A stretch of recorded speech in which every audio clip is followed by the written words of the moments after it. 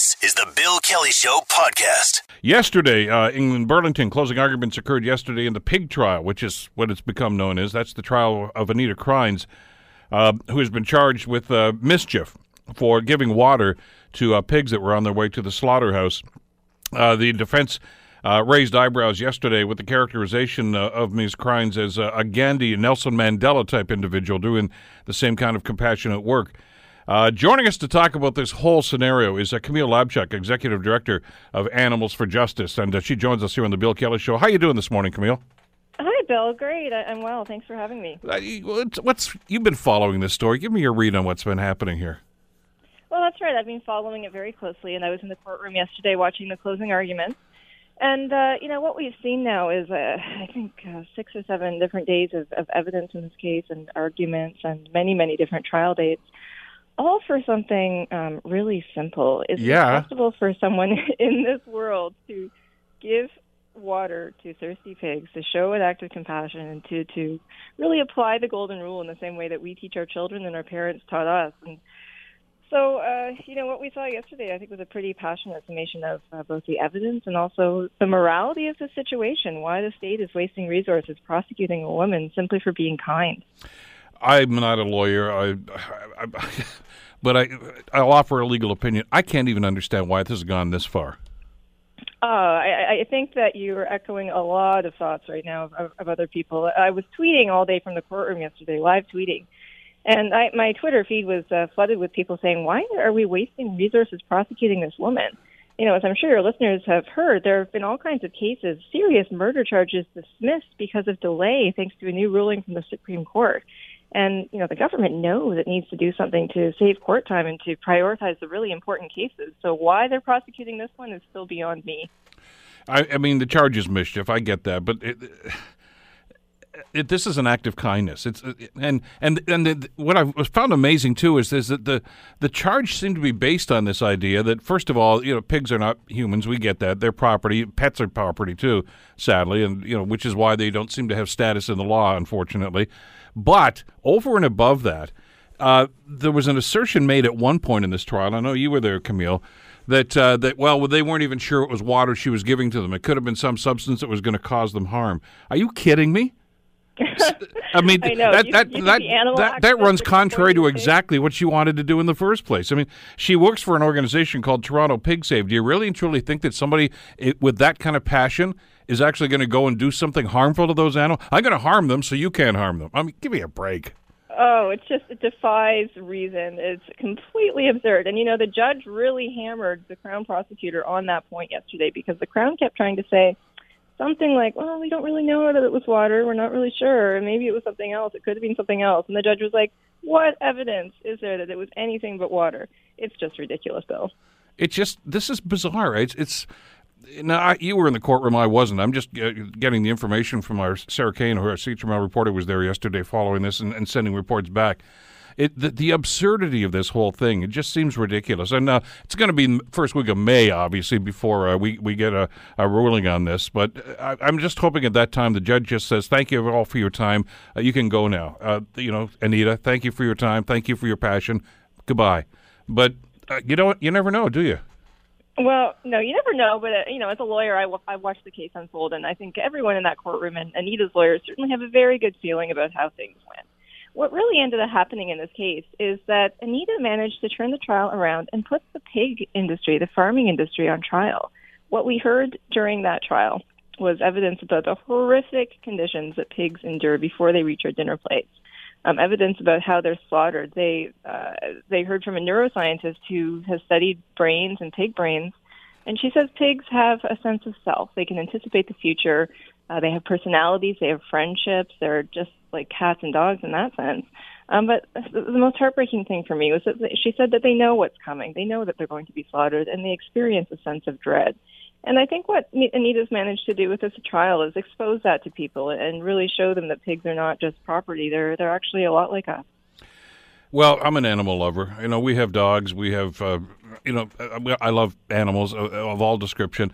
We go up north when we go up, we feed the deer. I mean, we just love this sort of thing. And to characterize somebody as a criminal who's trying to be kind to animals, I find somewhat problematic.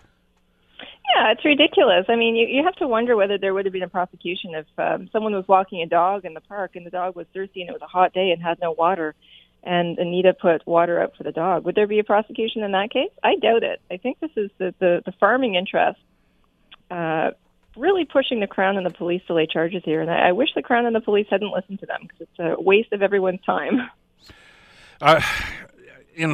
Where's this going? I mean, what's the takeaway from this now? Is this has gained attention, and I don't know if anybody's really proud of what they've done in this whole case, except for Anita, obviously, trying to be compassionate towards animals. It just seems as if everybody's pushed this whole process, and it's one of those things where at the end of the day, I'm concerned, Camille, that everybody's going to look at it and say, why did we even do this? Yeah, I think you're right. I think this is the kind of case that really makes people lose faith in the justice system. They don't see fairness being done. They don't see justice being done.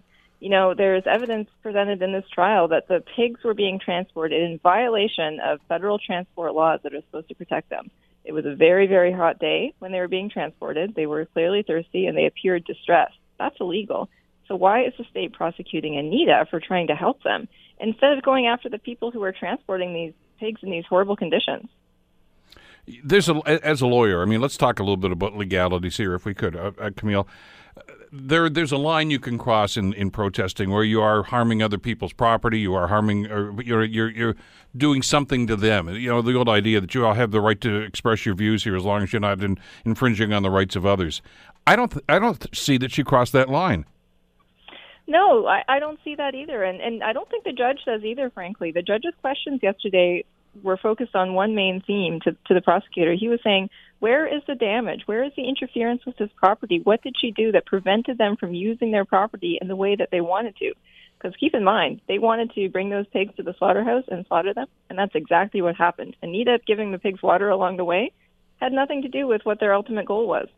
I mean, if there were a lineup, just to draw another scenario, where they were blocking the truck, okay, maybe you make an argument to say, well, that's commerce. You're blocking commerce. You're blocking somebody's ability to make a living, et cetera, et cetera. Now, we can debate whether or not that's actually the case, but I don't see that there was a process in place here. I don't see that she did anything to harm that process. No, I mean, the truck was stopped anyway, wasn't it? So the truck was stopped anyway at a red light, and then it remained stopped because the driver exited the truck and came and confronted Anita and called her some nasty names. She didn't stop the truck. What happens these days? I actually went to one of these vigils for the very first time myself yesterday morning before the trial got underway. And it was extremely powerful. But what we saw was the police stopping the trucks for a moment so that the activists can go there and greet the animals and say goodbye to them in their final moments. So, in many cases, the police are complicit in the stopping of the trucks. Bill, like you said, it's not a situation where the trucks are blocked. It's not a situation where someone went and spray painted on the side of the trucks or the side of the slaughterhouse. It's just not like that. It's just simply giving water to a thirsty animal. Let's talk a little bit about the implications of this, and we talk about the process of Suchet, what happens to these animals before they end up on somebody's plate at some point in the future. There are always concerns about how the industry runs, and it's not just to do with animals and with meat, etc. I mean, but my sense of what has happened over the last 20 to 30 years especially is that the only pressure that's really moved industry to try to clean up their act, to try to make it more humane in some cases, or to try to make it better for all of us, is because of incidents like this that shine a light on what is actually going on a day-to-day basis. Oh, I agree with you. I think that public pressure is the only way to get companies to clean up their acts. And when a trial like this exposes the nasty, horrible truth behind the pig meat industry, I think people become sensitized to it. And you could say the same thing with the undercover investigations into animal agriculture facilities that have been happening now in Canada for several years. When people see the actual conditions that animals are enduring, and they are not pretty, I think more and more people leave animals off their plates, and they demand corporate change. They demand policy changes so that animals don't have to suffer some of the worst of these abuses. Let's look at the broader picture here for a second. I mean, you've got this case here of Anita Krajins, who is charged with giving water to pigs. It sounds ludicrous for me to even say that. The words come out of my mouth. But in the broader picture, and you've talked about this with us in the past, Camille, we have concerns now, and I think societal concerns, not just isolated concerns by a small group of radicals, as some people like to characterize them, but I think a societal concern now about animal safety and about looking after animals. And we've seen this happen with aquatic parks now. We've seen this happen with game, I was going to say reserves, but even zoos. Ringling Brothers is closing down their circus now. Well, that's because I think there is a societal pushback to say you can't do that to animals. In that context, I'm surprised that charges were even laid in this case. I couldn't agree with you more, Bill. It still mystifies me and everybody else involved in this case that it got this far. There are all kinds of safeguards along the way that give everyone an opportunity to withdraw the charges. But, more broadly, you're right. There is an increased societal concern for animals. We're thinking about animals and how we treat them. And a lot of people, when they see what's actually going on, feel deeply uncomfortable with that. I mean, just last night, the Vancouver Parks Board just banned or took the first step towards banning the Vancouver Aquarium from keeping cetaceans in captivity anymore. So pretty soon there won't be any more whales and dolphins at all at the Vancouver Aquarium. And that was all because of public pressure.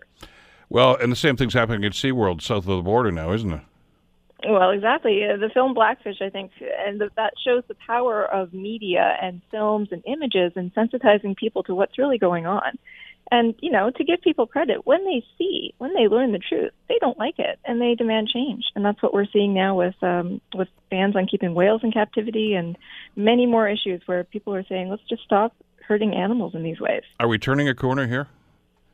Oh, yeah, we're on the cusp of turning a major corner. I mean, when you look at the civil rights movements of the last few centuries, the judge himself in the case yesterday brought up this. This wasn't argued by counsel, but he noted that just within the last 100 years, women weren't considered persons. They didn't have the right to vote or sit in the Senate, and that changed very recently. Sometimes it feels like it was much longer ago than it was, but it was only about 100 years ago.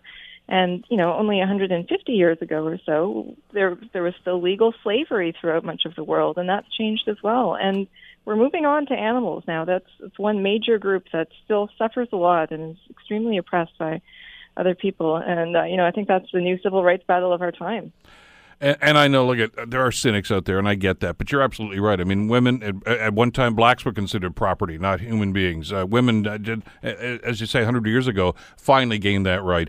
But we need, it's not as if we have to extend the same sort of thing to animals, but the thing is, I think we are starting to gain at least a societal respect for life, as opposed to simply saying, well, they're just there for our good.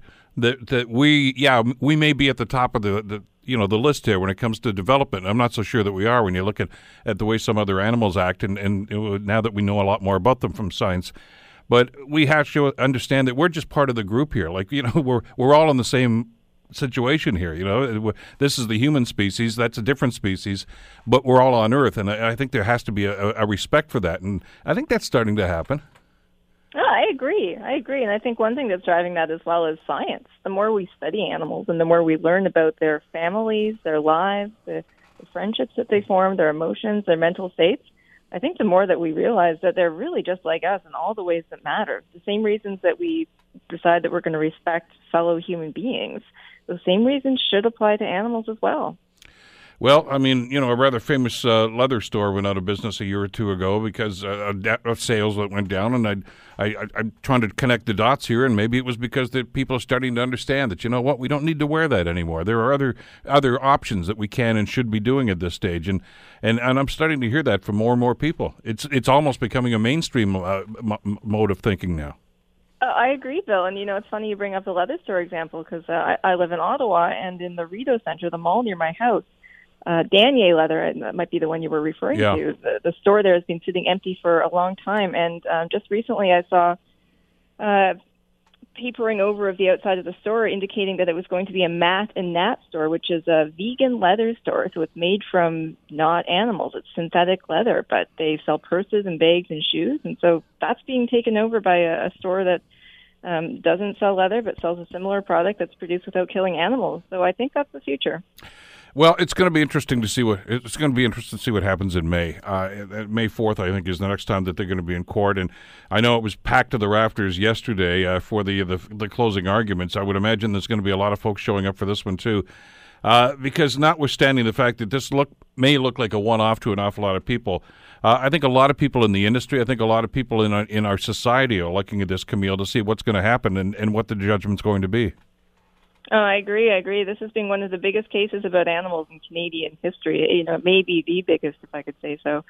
The courtroom was packed yesterday, as you said, to the rafters. The judge kindly let people sit all over the floor, including in front of the bar that usually only lawyers are behind or in front of, because he knew that there was such interest in this case. And I think it's going to send shockwaves around the world no matter what happens on May 4th. You're listening to The Bill Kelly Show, weekdays from 9 to noon on AM 900 CHML. Hamilton Police yesterday released their year-end hate crime report for 2016. Generally, according to the report, hate crimes were relatively static from the year before. But is that really reflective of what's going on in the community right now? A number of people are asking that question after looking at some of these statistics. As a matter of fact, Chief Eric Girt yesterday mentioned that he feels that an awful lot of hate crimes are going unreported, so these numbers may not actually be accurate. I want to bring Evelyn Myrie into the conversation, exceptional community strategist, freelance columnist, motivational speaker, and always a welcome guest on the Bill Kelly Show on CHML. Good morning, Evelyn. How are you this morning? Hey, good morning, Bill. I'm doing well. Thank you. Listen, you've looked at some of the stats here. Give me your read on what the report says. Well, I was at the City Hall yesterday listening to the presentation, and certainly we're concerned that the numbers are so high still in Hamilton. I know 115, it's high. And I know that we talk about outreach to get people to report. I think there's still on the reporting, but it really gives us a temperature, a snapshot of the community and many people are experiencing. What troubles me too is the growing on top of the list of the Black community perennially. And it's almost becomes a normalization piece where it's normal that the Black community is going to be on top. And quite frankly, I was a little disappointed that there was not enough to do about it at the police services meeting yesterday. It was just, again, the Black community is at the top and continue looking down at what are the trends that are changing. And so that kind of, as someone with the African Canadian Action Congress, we're a bit concerned about that. Almost like we expect hate crime to be around and we expect it to be the way it's been.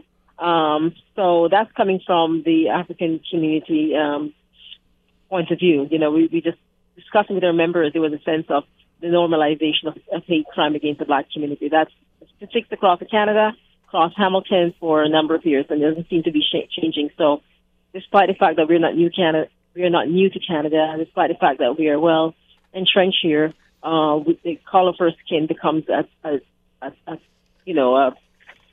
body for attack. So it's disturbing to tell that message to our children, to say that you are welcome, you are part of this community. When we keep these kind of messages reinforcing, the negative attitude that we still receive. Go ahead. I was going to say, if year after year, the majority of these hate crimes that are chronicled here by police are directed, the majority of them anyway, directed towards Blacks. Do you see, Evelyn, that there's any reaction to that in the strategy developed by police services towards these crimes? And that's some of the things we're going to talk to police about. We've already had a conversation, the African Canadian Action Congress, about how we might want to work together better to create some strategies. I know the police partners with many organizations. There's no formalized partnership with the Black community at this moment. They do attend events in the community, but there are no strategic partnership that would help us to look at some kind of a strategy. So that's something that we really need to work on increasingly. We will not be, we don't want to be flagged as the number one hate group that's been attacked in any part of the world. And no one should be. We're not trying to put somebody else on top, mind you. No, but you don't want people to shrug their shoulders and say, oh, well, the Blacks are the number one. Well, let's move on. And then, I'm not suggesting that's what police are saying, but. And that's how it felt, Bill, quite frankly. We had a small contingent there listening to it. We huddled together in the hallway after, and that's what we said. And that's what we articulated to the news yesterday. It wasn't reflected in the coverage that was done, but that's been a big concern. The normalization of hate crimes against black communities become, oh, well, next group, next thing. That's what we feel. I'm not saying that's the reality, but that's how we feel. And if you feel that way, well, we need to be concerned about. Well, we should. And the thing that concerns me is when I see these numbers, and we've talked about the incidents against the black community, and others we've seen here. There's, you used the phrase a minute ago, Evelyn, there's almost a normalization of this. As we go through the news of the week, oh, well, another Jewish cemetery got vandalized. Yeah. Oh, yeah, more hate crimes against black. Oh, well, okay, what else is going on? Where's the outrage? I guess that's the question we're asking. Right. And we've got to work together in partnership with build alliances to work to address this issue. The issues around, trans community, and certainly that those numbers are growing as well. The attack on the trans community and the LGBT community is definitely concerned. So we need to work in coalitions and have a more robust public awareness campaign. In Hamilton, we need the police to also be more visible in that campaign. I know they do work with many organizations in Hamilton. Their presence alone at events is not enough in our community, for example, and we want to find opportunities to build on that and to really expand, develop some kind of a strategic partnership to help drive change. Anti-racism training, it's not about, bullying, which is good. We need to address the issue of bullying, no doubt. But on the agenda of the action plan, we didn't see anything to say that we're going to deal with anti-black racism. We need to name it, and we need to deal with it. I mean, the way we look at this, and we, by the way, did try to reach out to Hamilton Police Services, and we are going to get them on next week to talk about this. Chief Girder, somebody is going to come and talk about this. They're just unavailable this morning, unfortunately. But when you see a pattern developing, and this seems to be the what has happened with policing in the past in this community, and hopefully in most communities, the police will develop a strategy and say, hey, we have to do something about this, whether it's break-ins or car thefts or whatever it might be. But hate crimes have to fall into that area too, wouldn't you think, Evelyn, where you say, look at, they say there's an increase of only one hate crime over last year, but you don't necessarily believe those numbers. I don't think even Chief Girt believed those numbers. Exactly. But he was skeptical about it yesterday too. He was, and we all are. But the point is that there is a growing number of hate crime. That's the big picture. And number two, as a community, the police is only one part of the solution. Working together, we need to be more robust in our approach, develop better community-wide strategies, do public education awareness, and to name issues of racism. We tend to keep saying things like bullying, and we talk about other issues, but we rarely name anti-black racism. I'm glad to see the Ontario government naming it through the Anti-Racism Secretariat. That's been a big concern over the years. So why is the black community constantly on top of the targets for hate, Evelyn, all across the country? I'm intrigued to get your take on this too. Why? Because Chief Girt talked about this yesterday. You've mentioned this when you've been on the program before too. Why are these incidents underreported? Why do so many people that are victimized by this not go to the authorities and at least register the fact that it happened? Some of them are not aware. They think it's been minimized. If you've been called the N-word, it's hate-motivated incidences. When you do see things like swastikas, we are all now increasingly aware that we need to report those incidents. When someone is called some remarks, Islamophobia remarks without any kind of visible demarcation, some people think it's nothing worth reporting. But we need to educate the public as to what are the things we need to report. And because the police do collect hate-motivated incidences, so it's important that it's reported. So, there's been a growing number of reports, of course, but not enough people know about how to report. Some of them are afraid, of course, of going to the police, and we know the police services with their community development workers, such as Sandra Wilson, are out there in the community trying to educate the public about the role of policing in Canada, especially for newcomers, not seeing them as enemies, but as partners. So more of that has to happen, and more community-based policing strategies will need to be rolled out to see those numbers, see that people feel that they can actually report. How severe is that problem? How much of a problem is, how much of a factor is that problem? That trust. There has to be a trust between victims and obviously the system that's going to deal with that, whether it's police services, the judicial system, etc. It's been an ongoing problem for many, many years. Is it getting better or worse? I think it has gotten better over the years. There are times when it gets better and an incident occurs, people start to say, "I told you so," and there's a pullback. We haven't had much of that lately based on my conversations with communities. But people do not speak the same language. People in various, like in downtown core, there are many people in the, who are new to Canada may not be aware of how to report. So we have to work constantly on doing that. At the same time, not just reporting, but also creating intervention strategies or prevention strategies to help people who are in these situations. The police services do a really good job when someone reports a hate crime. They do come and support you and give you kind of counseling support. And I've had the experience myself where I was really impressed with the caliber of service and support I received when I was racially attacked at one point, and quite supportive services they have there. Rather impressive indeed. But that's reactive. You'd like to see proactive. Yes, more proactive, educational. And that is the community's role. It's not the police service. Sure, the police sure. is a place you report what happened to you, but we want to build. There's an anti-racism center supposed to open in Hamilton.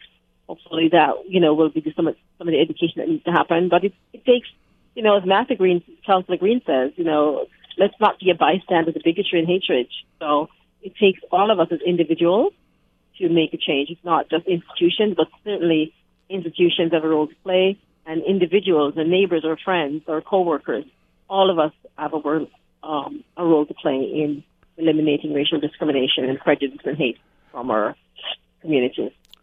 There's something going on. These are Hamilton statistics, obviously, Evelyn, but I want to talk about the broader picture for just a moment, if we will. And it's 2017, and I think we all want to think that we've become enlightened now. We're smarter. We're more aware of sensitivities of human rights and civil rights.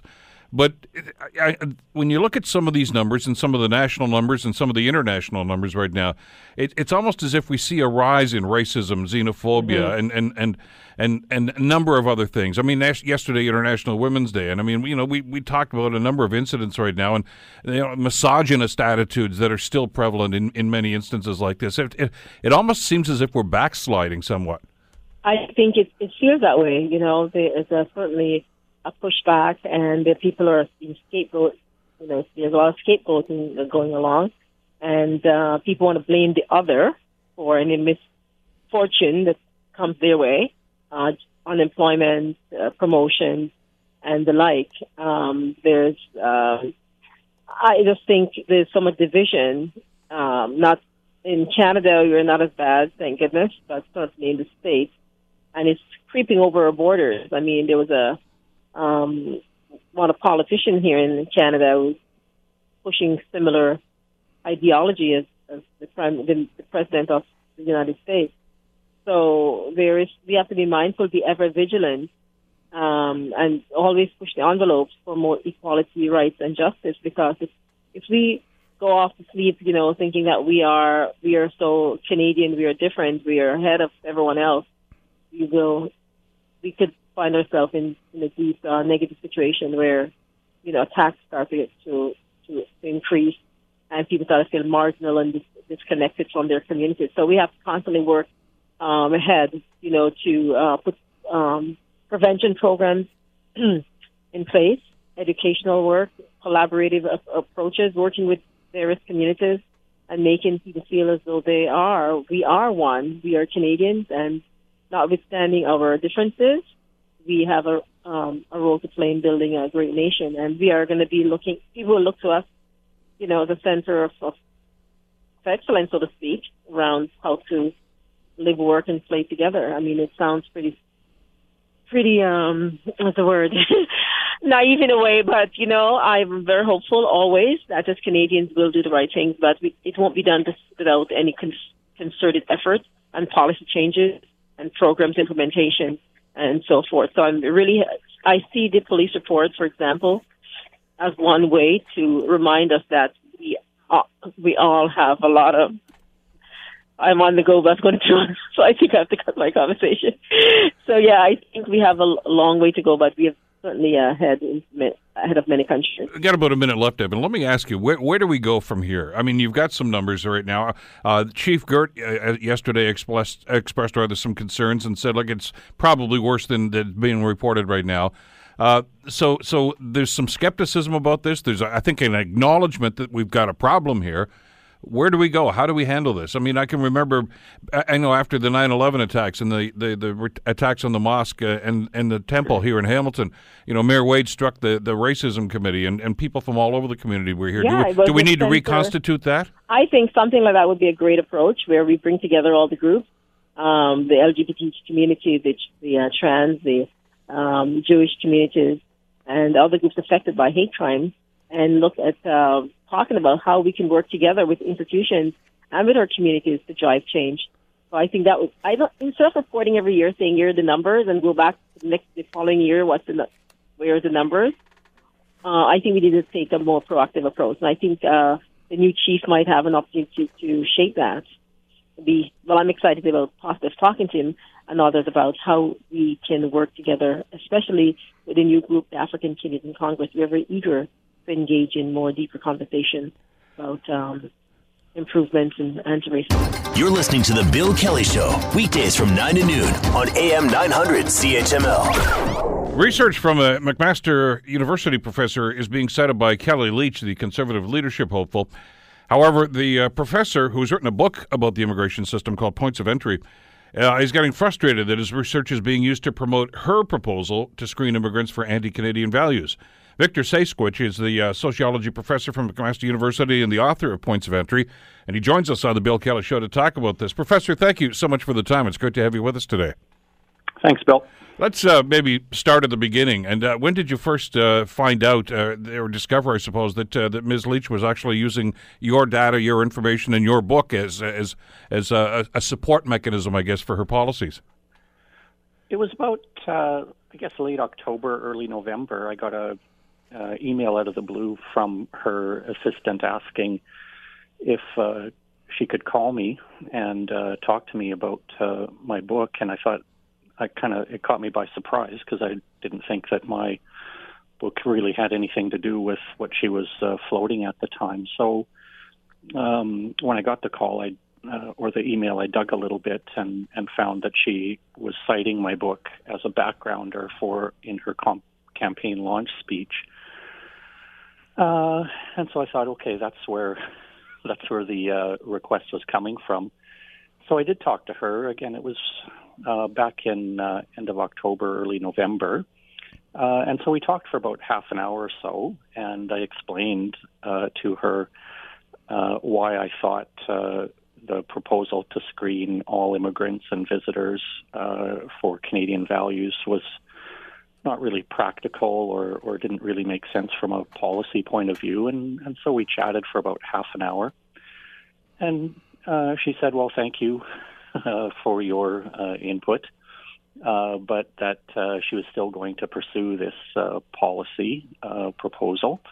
And we sort of left it at that. And then, much to my surprise, she was waving it around a few days later at at one of the first debates, and then promoting it as support for her policy. Any author would like publicity to try to promote a book, but this seems to be a little bit over the top, and for all the wrong reasons, doesn't it, Victor? Well, it's a bit frustrating because again, there's nothing in my book. There's no place in my book where I actually ever talk about screening immigrants for Canadian values. I've published 9 books actually over the course of my career, and in none of those books do I ever talk about screening immigrants for Canadian values, and so actually. In a lot of my other research, I find that immigrants actually tend to become Canadian, and they value the same things as other Canadians. They, over time and certainly over the generations, immigrants become a lot like everybody else in terms of what they want out of life and what they value and so on. And so I guess part of me is frustrated by the fact that she doesn't really seem to understand what immigrants go through when they come here and what immigrants think and value. She seems to assume that somehow they come with non-Canadian values and put the country at risk of whatever she thinks we're at risk from. Did Ms. Leach actually ever read the book? Did she acknowledge that? Well, I think so, yeah. She or somebody on her campaign team has certainly read the book. Mm-hmm.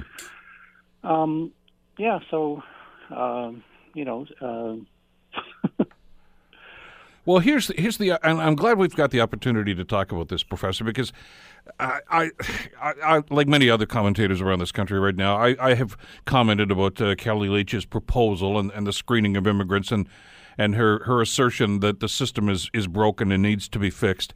And my initial question, I've been vilified by a number of her supporters for this, is please explain to me what's wrong. Why is the system broken? Is it really broken?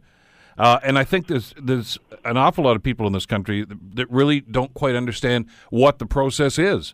I mean, if you were to listen to some people, not just Kellie Leitch, but others who advocate for this sort of thing, they draw a scenario right now as if people are just jumping off airplanes into Canada, and the immigration people say, "Yeah, come on in," and that's not the way this process has worked, to my knowledge. And I think you outline that pretty clearly in the book. Well, yeah, I agree. I don't believe it's broken either. And again, I think that if Kellie Leitch does think it's broken, it's not the Liberals that the current Liberal government that broke it. Actually, the research that I did was while the Conservatives were in power, and if she thinks that the system is broken, then it was under her watch or her government's watch that they broke it or helped contribute to breaking it. So a lot of the things that I describe in my book in terms of the existence of processing targets and the fact that relatively few interviews are done with visitors and certain categories of permanent resident applicants today. Those are processes that were accelerated actually under Jason Kenney and Chris Alexander's watch, and she was at the cabinet table at the time when presumably they were doing these things or when the Immigration Department was undertaking these initiatives. I didn't hear her ever complain about what the Conservatives were doing about immigration when they were in power. So it strikes me as a little bit disingenuous now to suddenly discover that, the system is broken, right? If it is, and I don't think it is, then she helped break it. Right? Well, you touched on something that I think is very germane to her points as opposed to what you've articulated in the book, though. You mentioned the word quotas, and this is something that she talks about consistently, of course, when she mentions her policies right now. And you, in the book, talk about targets, and there's a big difference between those two. Well, I think Canadians need to understand that every year for the last, 20 years, 25 years, the immigration minister stands up in the House of Commons in November and announces the target for immigration levels for the coming year. And so, the target for 2017 is something like 300,000, plus or minus. There's some variation. And then that target is carved up in terms of the specific kinds of visas that should be issued in terms of skilled workers, family class, refugees, and so on. And then those targets are further carved up in terms of visa offices. So, the visa office in Nairobi is expected to process X number of visas and so on and so forth. So that process isn't new. That's been going on for, as I say, a long time, or that system is going on for a long time. And these targets are really expectations, and they help, guide productivity monitoring of visa officers. Right, every job that I know of has expectations about productivity. Right, university professors are expected to produce research. Police officers are expected to write tickets. People that write parking tickets are expected to write tickets, and so on. So everyone has productivity expectations, and so do visa officers. So that too isn't new, and it's not a quota. It's a target that they are strongly encouraged to meet, but that doesn't necessarily mean that meeting the target is putting Canada at risk, or what she says that visa officers are admitting people who are otherwise inadmissible to Canada. I think she's confusing. Well, she mentioned in her now famous video, and I'm sure you've seen it, everybody else seems to, it's gone viral now, that they are so inundated with immigrants that basically they're cutting corners in this whole process. Well, again, I think there's actually two types of decisions that visa officers have to make when they're looking at someone who's applying for permanent resident status. One is what's called a selection decision, and basically that decision involves assessing whether an individual who is eligible for the category of visa that they're applying for. So there's obviously certain criteria that they have to meet, and these are set out in advance and so on and so forth. So that's a selection decision, but then there's also what's called an inadmissibility decision. So in the Immigration and Refugee Protection Act, there are a number of reasons why someone who might actually qualify from a selection point of view would be inadmissible. So, if they have a criminal record or have committed human rights abuses or have a medical condition that would cause excessive demand on the Canadian healthcare system. So there's a number of inadmissibility criteria. And so visa officers do not, the time pressures really are not relevant at all for inadmissibility decisions. They really do care about the integrity of the immigration system, protecting the interests of Canada and Canadians. And the time pressures that I described that they're under are not relevant at all, as far as I can tell, when it comes to those more serious inadmissibility issues. But those that are not just Kelly Leitch, but others that are advocating for a stronger screening system seem to have omitted that second category, that inadmissibility decision-making process that you've talked about, Professor. That they seem to suggest that that's where the flaw is, but you seem to say that in your book that's the fact check really about the individual. Well, there's different kinds of facts, right? So, and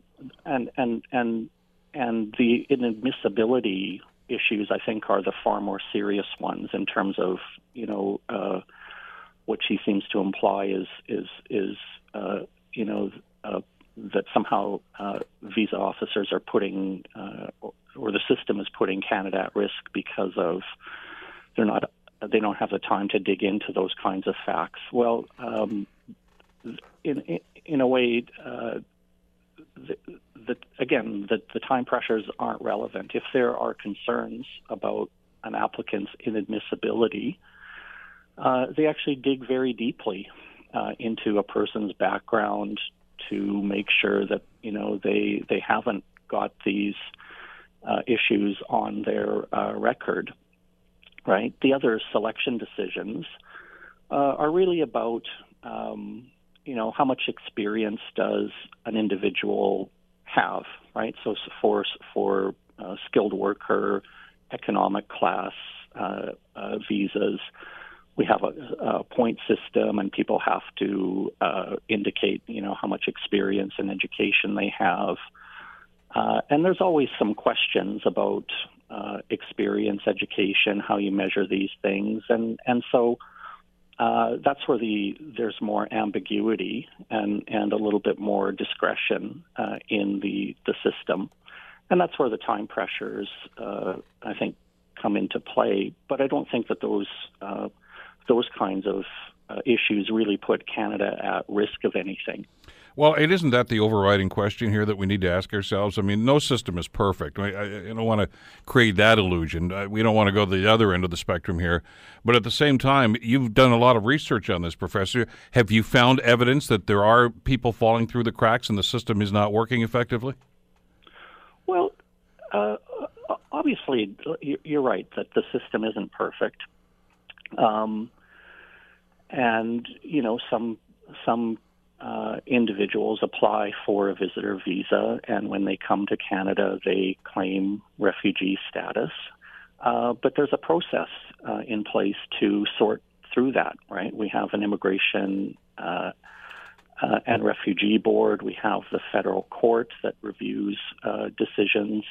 And so there are safeguards to the system, and there are fair and legal ways that we've developed to adjudicate cases where, people do fall through the cracks and they come to light and so on. So, I think, just taking the decision-making system that I describe in isolation puts it a little bit out of context insofar as, again, there are various checks and balances to deal with these kinds of issues as they come up, right? So if someone is discovered to have not told the entire truth about their background on their visa application, and they do have links to human rights abuses in their country of origin 10 or 20 years ago, if those are discovered, there are measures we have in place to deal with those things, but it's a fair and legal system, and so people have to have the rule of law help make these judgments, right? And we have that. We got about a minute or two left here. I just wanted to get your take on what seems to be happening in a much more global situation here, Professor. This country was built on immigration. So are our neighbors to the south. That's what populated our countries as we developed from those early days. Yet there seems to be almost an anti-immigration mindset in some places like now. Where's that coming from? Well, I think we have to look at it historically, right? So even though we are a country of immigrants, I agree that every wave of immigration has provoked in Canada anti-immigrant sentiments. There were sentiments opposing Chinese and Japanese immigration 100 years ago when there were people in Canada who were concerned about Ukrainians of all people in the 1910s and 20s about whether Ukrainians, my mother and father, were refugees. And they got a bit of a hard time in Canada after the Second World War, that people didn't think that they were going to be good Canadians and so on. So there's always been historically anti-immigrant sentiments, and every new wave of immigrants have tended to provoke some backlash. So again, I think it's important to keep this in context, but it is worrying. I think that, Canada generally is a bit of an outlier compared to other European, compared to European countries and to the U.S., that we do tend to support immigration more than these places right now. But there still is, it's not a done deal, and there still are anti-immigrant concerns here that we ought to be worrying about. The Bill Kelly Show, weekdays from 9 to noon on AM 900 CHML.